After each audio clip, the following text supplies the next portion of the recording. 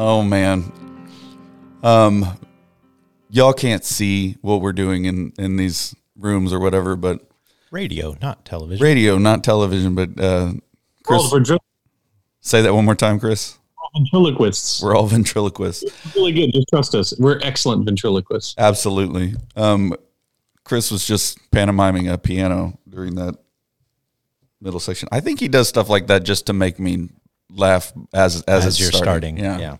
Throw off the beginning. Absolutely. We're kind of trying a new thing today.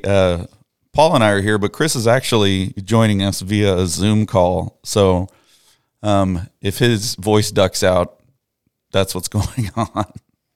Hey, we probably ought to, for those few people who get this and listen to it really in depth, they might appreciate understanding why we're dividing up group meetings again. Oh yeah, absolutely. Why don't you talk about that? Just because it isn't because we're any of us are afraid of coronavirus getting it or whatever, but we realize that the way our staff meetings go, if one person got coronavirus, not even got coronavirus. Yeah. If one person was in a 14-day quarantine because someone they, we're in direct contact with. Yeah, we're in direct contact with then we could all be in a 14-day, every single staff member. And we realized that's not very wise, that 100% of our staff being out for 2 weeks would not be a good idea. So the decision was to break up group meetings kind of as a designated survivor mindset. So absolutely. So if a terrorist blows up my house, y'all survive. But if they blow up the church, I survive. There you go. Yeah. Yikes. Anyway, yeah. But for coronavirus, not terrorists. Coronavirus. The new terror. Oh my goodness. Yeah,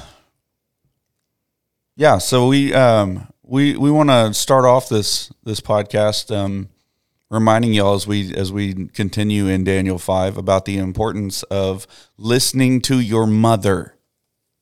This message brought to you by the letter M for mother. Oh my goodness. You can be surrounded by paid wise men and still the person you should be listening to is your mother. Mm-hmm. That's just a good reminder.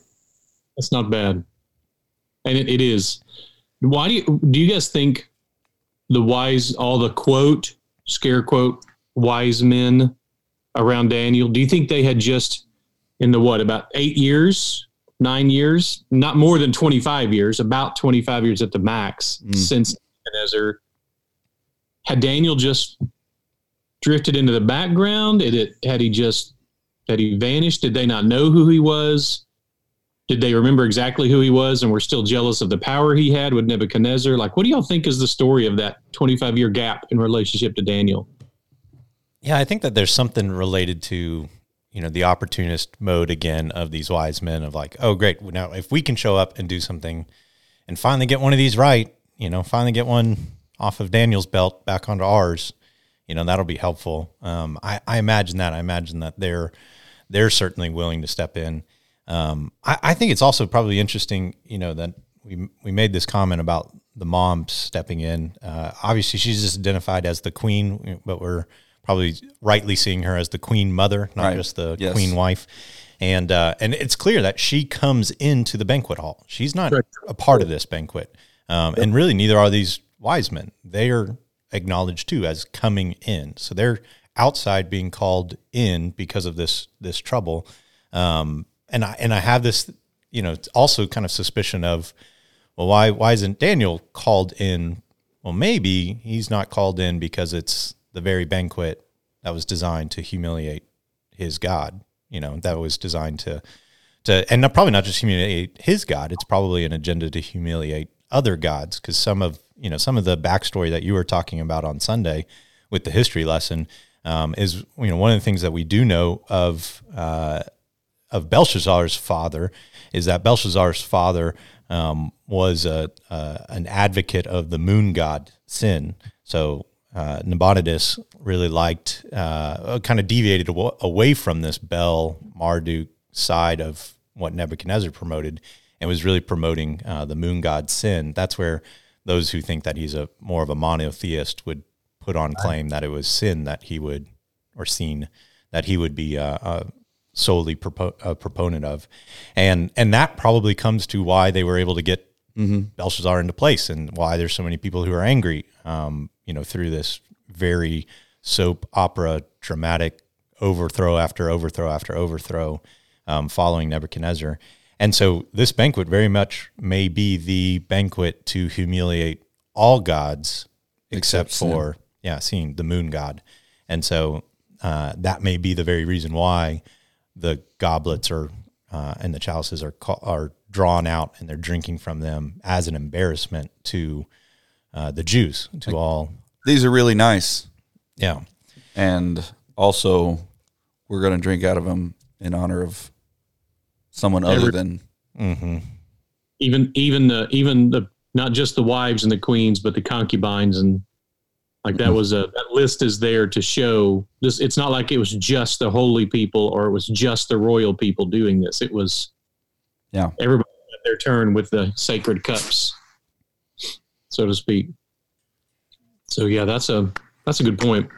And so so if it's just the ironic thing of, yet again how reminiscent of this back even to chapter 2. I mean, here we have yet again the man's authority trying to downplay God's power, right? And at the very event where God's power is supposed to be thwarted, now the only way to reveal it is to call in God's man, and to reveal ultimately again what God is in control of. Yeah, absolutely. But I think the question, I mean, it makes sense to me that new king, new guy in charge, he's got his people that he listens to. And we're some years removed from the last story. We're some years removed from Nebuchadnezzar, inside of this. And I think there's in my mind, there's no way that the wise men don't know who Daniel is, but in their minds, probably he's like, that's old news. Like, that's like asking the last, president's chief of staff to inform this president. You don't do that. You have your people, and stuff like that. But, there's mom saying, these losers don't know what's going on. Right. If you can think back to your father Nebuchadnezzar, your, whatever Nebuchadnezzar, your probably predecessor, right? Nebuchadnezzar, like he faced some things that he could not explain, some mysteries. It's actually written on the. That's right, on the plaque. On the plaque. Yeah, it's just our parents, and especially our mothers, and just our parents in general, I guess, are great reminders of things that we overlook easily because it's not right in front of us, and I think that's a mistake that most of us children make at some point. It's a good word.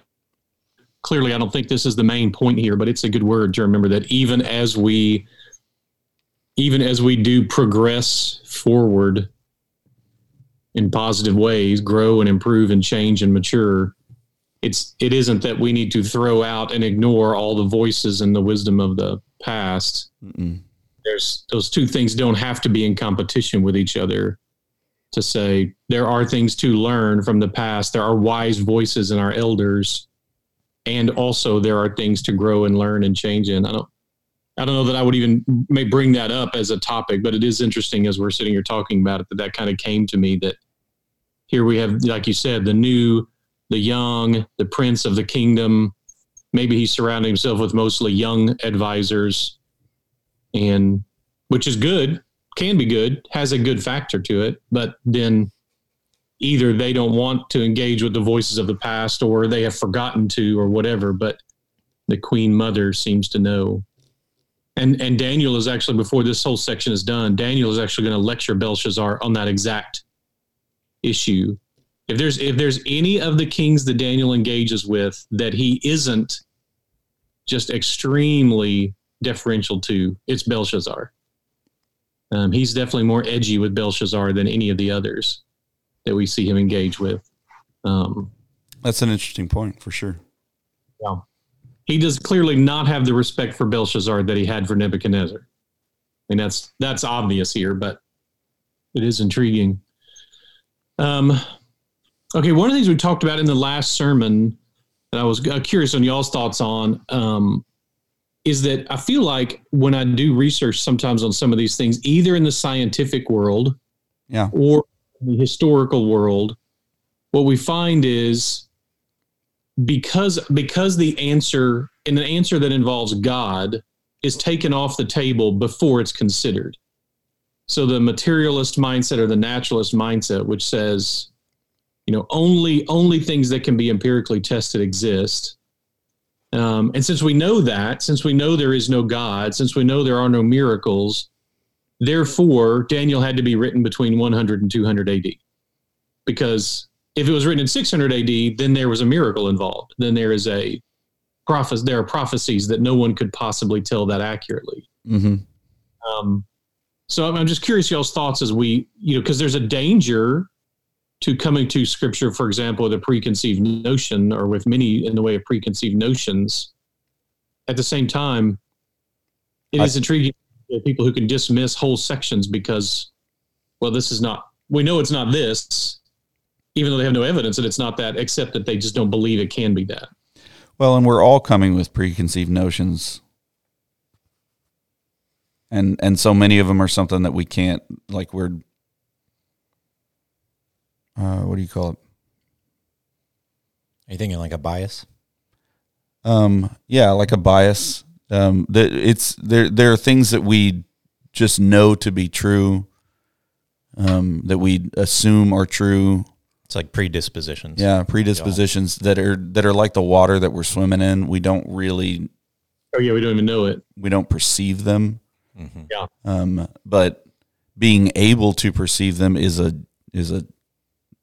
virtue. Like that's something that you want to be able to try. And a work of, I feel like, the Holy Spirit in illuminating His scriptures. And so I think that's one of the things that, is always a good thing, that as we enter into God's word to pray and to go before the Lord and request of Him to reveal those very things, the things that He's trying to point out, where our notions, our thoughts, our dispositions, our biases, anytime that they're not in line with Scripture, that's what needs to be revealed. And it is, but it is a hard, kind of line when it's really tempting to read into something, almost in the same way that we just took a virtuous lesson in a jovial way about listening to your moms. Yeah. That's not what this passage is teaching. No. And again, it's not wrong to dwell on those things or to have, Scripture spur into positive thoughts, especially when they're affirmed by other scriptures. Right. But when you have kind of it would be much easier if it reads like this, or, okay, so the, loving of the neighbor, when I get to choose who my neighbor is. Yeah. And again, when it's that side of what we're doing, when we're coming at it with our flesh, and then trying to interpret it based on our flesh to fit the needs of our flesh and to accommodate us, that's a dangerous place. And we've seen that, obviously, in history. I mean, we've oh seen my that goodness. In the, American church. We've seen it in the historical church. Maybe the Southern Baptist Church. Yeah. I mean, I think any church, I think we've seen, and we've had faults in where we've taken again a position we wanted to have, and then said, it'll make this stronger. Well, here, let's some scripture. Let's find our way through and bolster this up when maybe it shouldn't be bolstered on that. And folks, that's called proof texting. Right. That's intriguing, because it is interesting looking back, and we do see it. And here, I don't know if you guys, I have one of those internal processes that asks, like, where am I doing that now and don't realize it? What is it that that 50 years from now, Baptists are going to look back and go and think of the same way about us that we thought about, that we look back and go, the Southern Baptist Convention split largely over slavery because they believe the Bible taught slavery as appropriate, and that, you know, many that black skinned people were inferior. What are we doing now that might be that wrong, that 10 or 20 years? And of course we assume nothing. We can't, I mean, if we knew it, we change it, right? But it's like, that's kind of I don't know if scary is not the right word, but it's a humbling thought to me to think there were men and women 150 years ago and still 40 years ago. Smarter than me.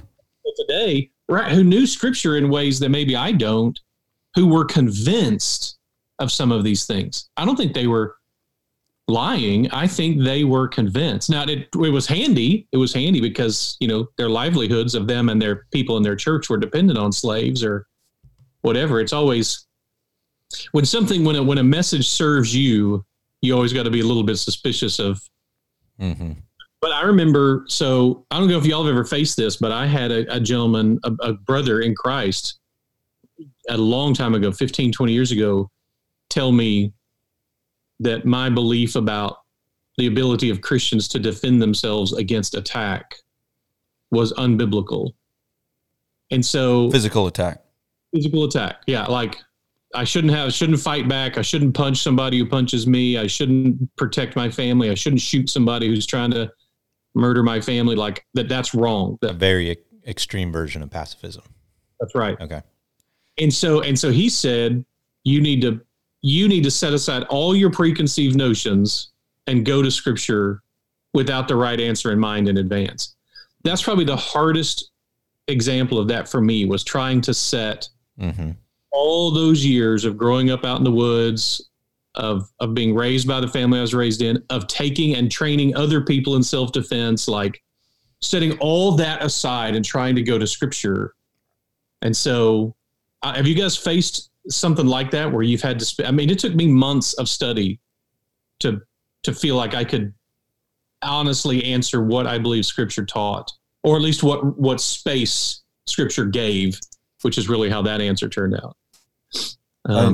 Mine probably doesn't come from like a challenge of, again, maybe outside influence or raising, or really I think more of like the first time I had it was, you know, the questioning of just always what I thought was told to me when it was true.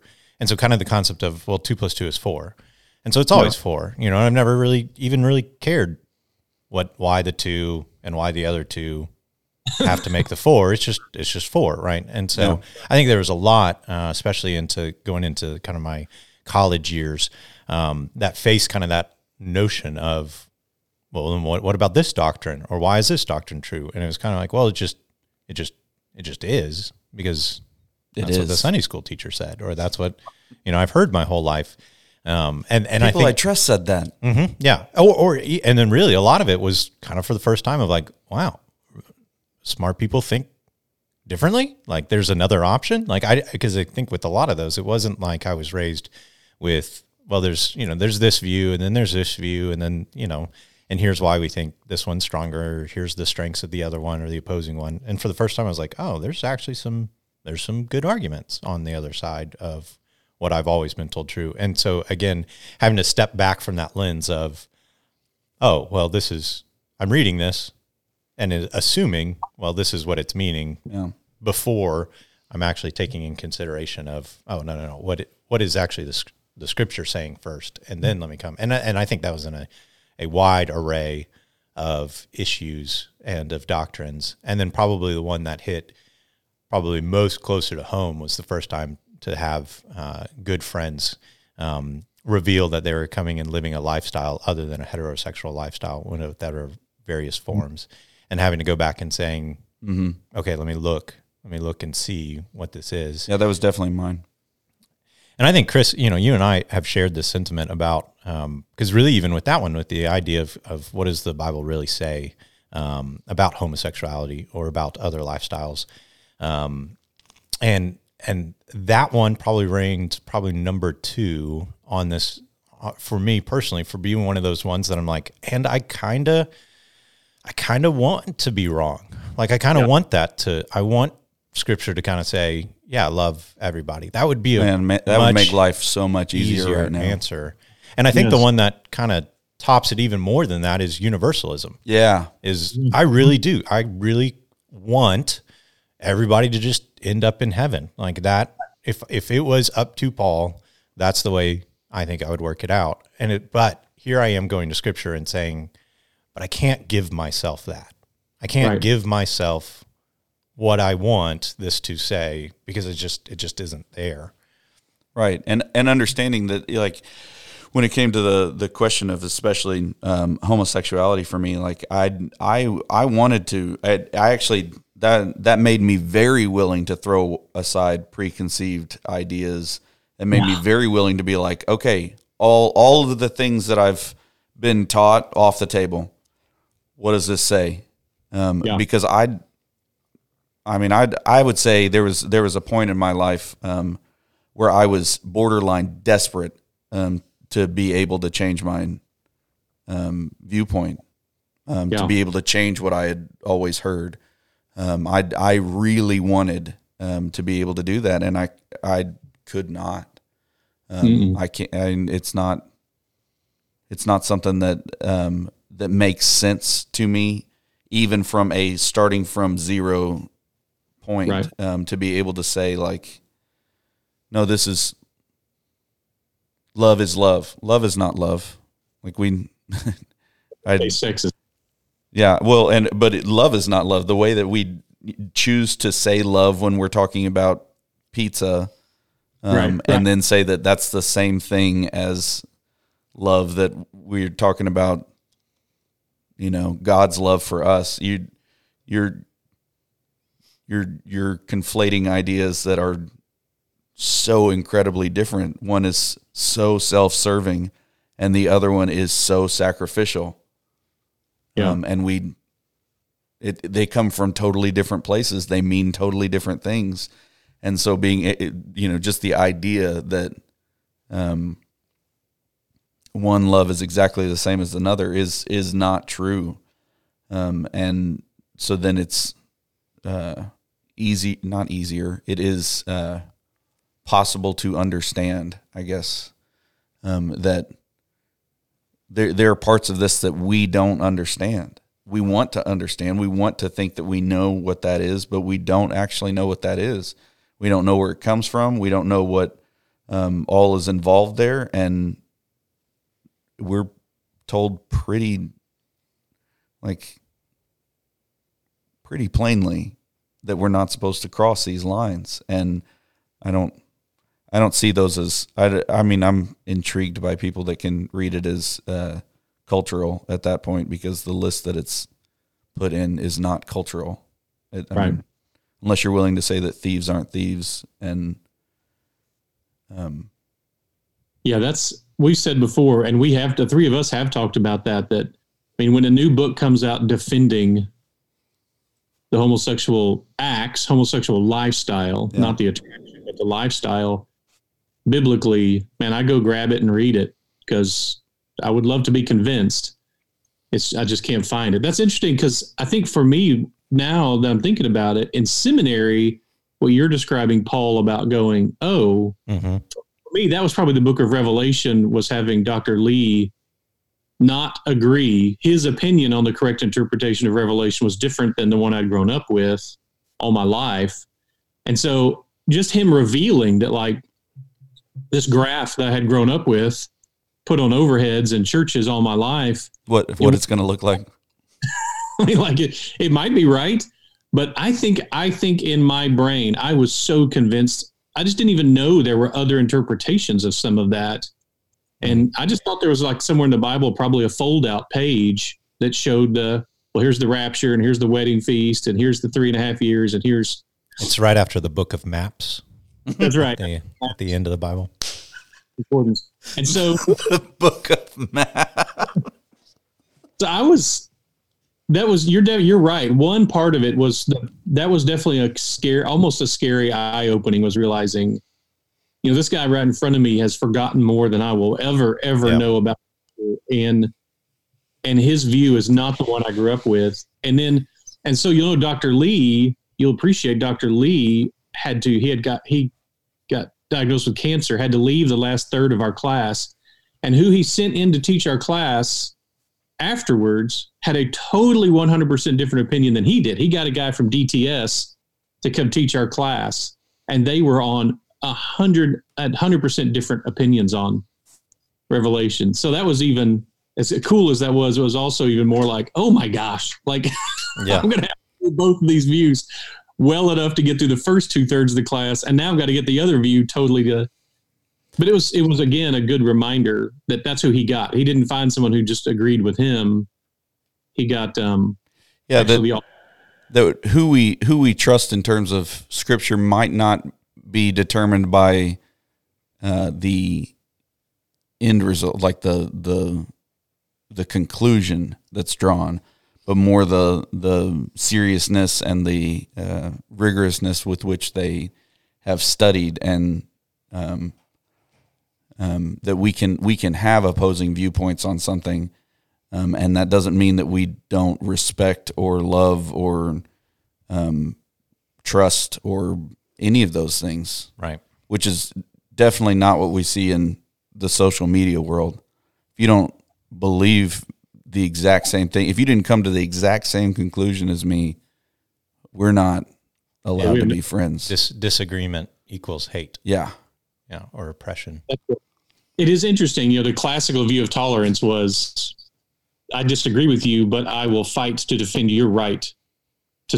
I disagree with what you said, but I will fight for your right to say it. Mm-hmm. And that has been lost. The classical definition of that has been lost. And now, sadly, and that's one of the things I want to continue to fight for in our church and for Christians, is that we don't fall into that. We don't fall into that. You have to agree with me before we can start talking. Right. And I think that's a poor and anemic way to engage with anything. And I don't want that for us. Anyway, that concept of it just has been so disconcerting when I read, because I like reading secular authors about the stuff I'm teaching too. And the secular authors, the secular historians, especially about Daniel, I mean, they have, it's not anywhere, the evidence for the idea that Daniel was written in the 600s, they skip or ignore or won't reference at all. I mean, it's like they don't know it's there. I don't know if it's they didn't get taught it or what, but they come to the book already knowing it was written by somebody between 100 and 200 BC as propaganda for the Jews to stand up to the Greeks. And there's never a question. They don't question it internally in their own heart at all.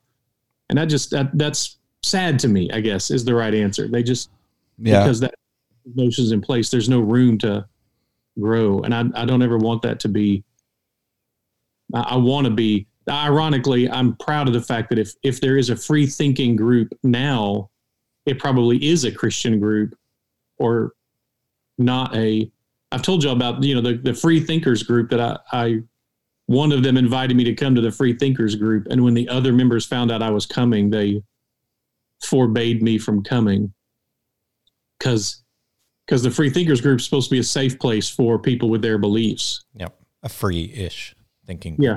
Like, that's not free thinking. It's 100% homogeneous thought. Free thinkers version. So free if you agree with us thought. And I don't ever want that.